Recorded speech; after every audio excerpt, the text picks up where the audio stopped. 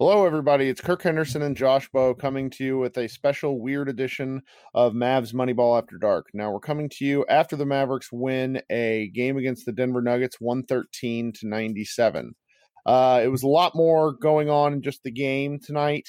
I think we're going to circle back to what the postponement, suspension of the season at large might mean for the Mavericks, and really just kind of talk this out in the second half of the pod. But first, we're gonna start with the game in general. So it was a really odd feeling game. Kristaps Porzingis did not play, and that basically, Willie Cauley-Stein was able to play tonight. Darrell Wright played a huge chunk of minutes. Justin Jackson played a chunk of minutes. It was one of the oddest games I can remember seeing in totality in a long time. Boban Marjanovic was the man of the hour with 31 points, which I believe is his career high, and 17 rebounds, including 9 offensive boards. He was really special tonight against his countryman, Nikola Jokic. Luka Doncic also played a really solid game despite missing his first 5 free throws, which resulted in just like a panic attack from me mid-game. It was something. The Mavs somehow stave off being they're the only team in the NBA to not lose 3 games in a row. Beating the Nuggets, if the season resumes, that's a big win. I'm really pleased for the Mavericks in the microcosm of this season. Were you able to catch any of the game tonight? I caught bits and pieces. We went out to me and Megan, my wife. We went out to dinner tonight. So I caught bits of it, and then I got home. Basically, the suspension news happened, so I kind of shifted focus. So I caught kind of a little bit of the Boban experience. Saw some of what Luka was doing because I think he was hot from 3 early. I know Maxey hit a couple of threes in the first half, and then I'll just be honest, once the news hit and we got done with dinner and I got home, it was so much. It was just it was just bizarre, to watch a game go on after that news. It was just kind of crazy. And it was kind of crazy how, the Mavs still played really hard. I don't know. It's really hard for me to describe because this is literally, I've never experienced anything like this, covering the sport and watching the Mavs. Well, okay, I lied. I said we're going to talk about the game. I don't know how to do this. I I'm don't know how to sorry. do. I just don't know No, what you're to right. say. I don't know how to do this because this is quite literally unprecedented. Midway through probably the first quarter, essentially what happened, for anybody that was tuned out for the evening, essentially what happened was the Mavericks started playing at 7 p.m. Central. In the middle of the first quarter, it was reported that the start to the Thunder Jazz game, which was in Oklahoma City, was to be, it was essentially decided that the game was going to be postponed. It was kind of a uneasy situation with reporters tweeting out, that things were moving rapidly and we didn't really know what was going on. Then all of a sudden it is reported by Shams Charania of The Athletic and Stadium that Rudy Gobert tested positive for COVID-19.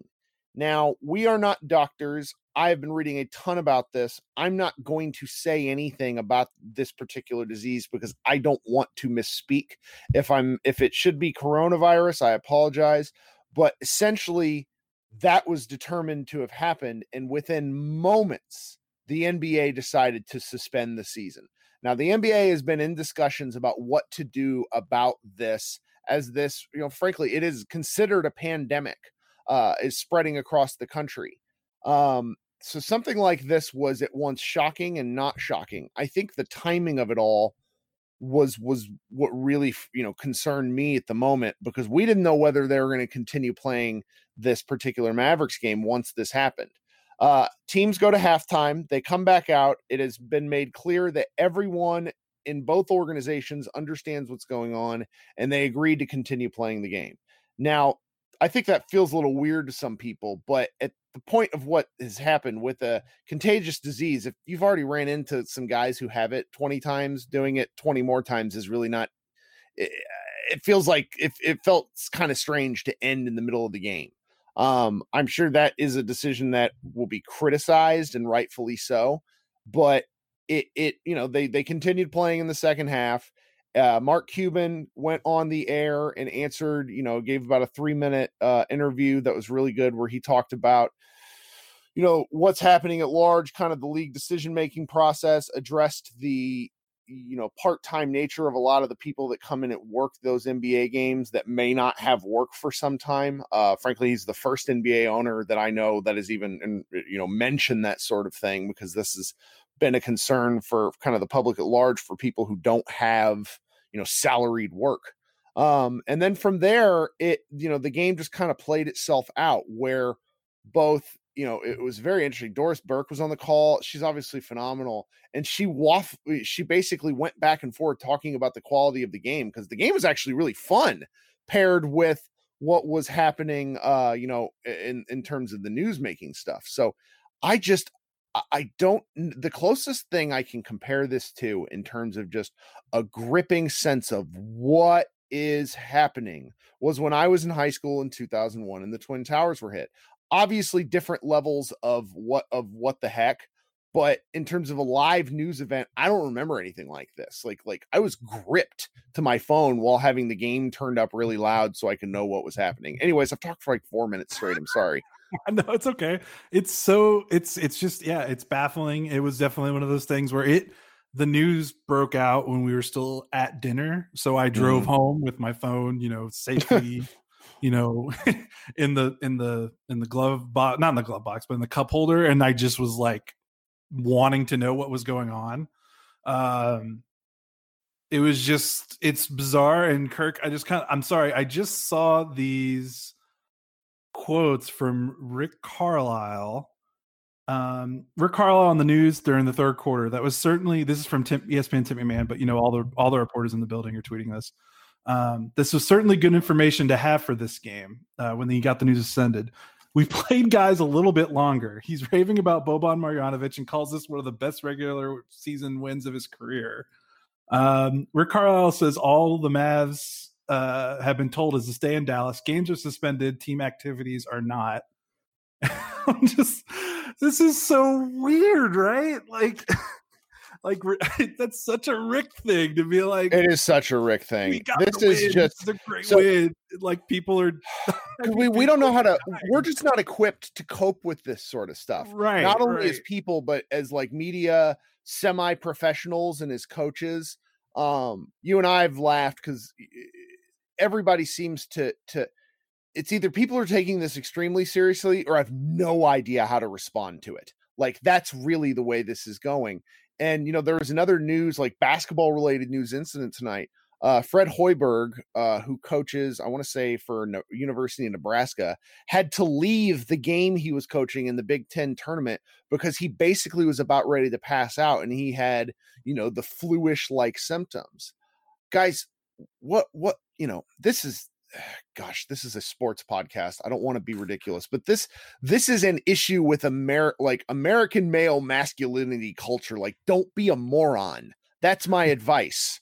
You feel sick, stay home. Don't go shaking people's hands. That was the killer at the end of the game. These guys have all been briefed. They know what's happening. And, I know they've been running into each other for, 3 hours playing a basketball game, but watching all the team guys from both teams shake hands and hug, I'm just like, what are we doing? All right. It's a lot of like, oh man, we are a sports podcast. I don't even know what to say, but it's like, we just, our instinct right now is to like, when we hear serious news, like the jokes, the memes, like, the Rudy Gobert, like playing a joke, like I know he's a pretty big idiot for doing that, but he didn't do it maliciously, but that's just kind of the culture of like how we respond to things right now is to just put our heads down and try not to believe experts that are telling us. So let's actually talk about what you're referencing. So 2 days ago during a kind of, I guess, like media availability with Rudy Gobert, he ended by more or less mocking coronavirus and then proceeded to touch just about anything he could. And 2 days later, he comes down with coronavirus. And it's like it's so upsetting. The only response is to laugh because it's just I can't. There's not a worse thing a person could do other than if he was to go like mouth kiss half the reporters.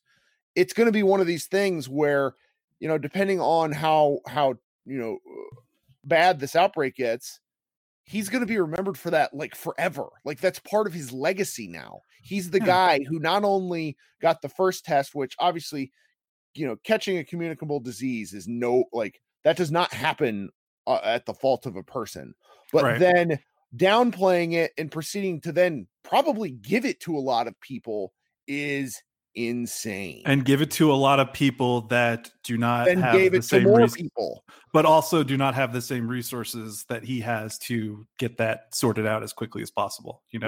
Right. And the way, now for some reckless speculation from me. This is what I believe is on the docket. So what will happen next is the NBA will figure out a testing procedure. Now, if you followed the news at all, the testing is really what has been the problem, because testing has been the tests have been challenging to make. There have been numerous mistakes made along the way by government officials. And from what I have done in my reading, the tests are simply challenging to make correctly because this is such a new virus. And I don't mean to misspeak. So if I'm wrong, please somebody correct me. But you wrap all these things together, and what you have is a situation where people are unsure what the right steps are. So I believe the NBA will do its absolute best to come up with sort of a testing plan. Then they will test the entire league, and then they will see what is happening kind of in the country, and then they may resume play after at least a month. That's kind of where I think things are at the moment. I don't know what that means for the long term. It's just really hard for me to believe that the NBA will actually go away for the year. It's dark and we shouldn't, I hate to talk about money, feels kind of gross, but like that is a factor. The players will not want to leave money on the table. Neither will the owners. These guys like playing basketball. Most of them, it's why they do it for a living. So this is just such a peculiar situation. Yeah, I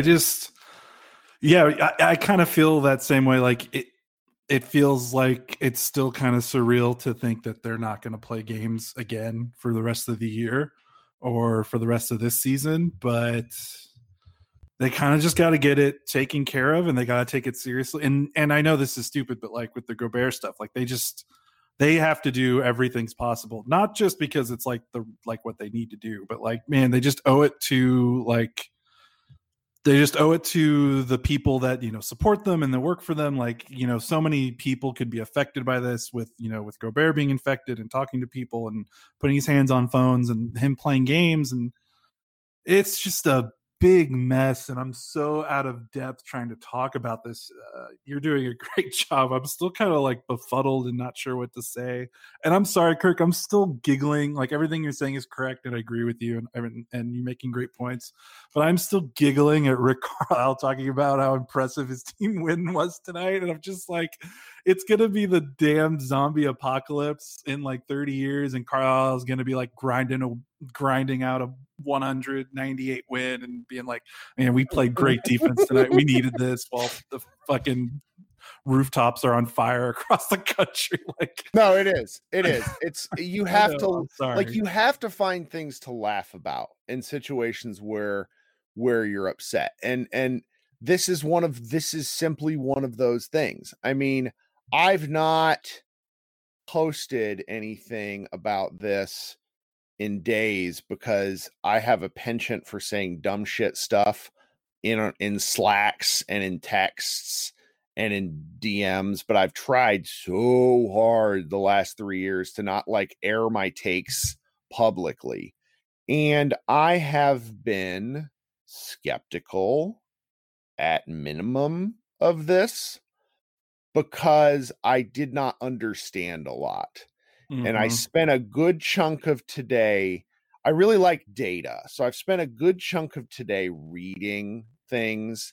There's a lot of really interesting articles written by people who are mainly trying to educate. So much of our news these days can arguably fall into like infotainment, where all news is covered like sports, and it can be really corrosive to what goes on in your head, because there's no such thing as unbiased coverage, nor should there be. But sometimes in a situation like this, you just want to read facts. So I've read 3, 4, 5 articles from doctors today about, virologists. How do you say it? I can't say the word, but basically, doctors and who know crap about viruses.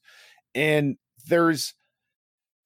we're not getting correct information downstream as kind of as a country, I think it's safe to say. And that is bothersome in its own right. And when you read about a lot of this stuff and you learn from experts about why it's important to, I think it's like bend the curve in terms of stopping these public gatherings so that we can decrease the amount of transmissions. It's really straightforward and it's really simple.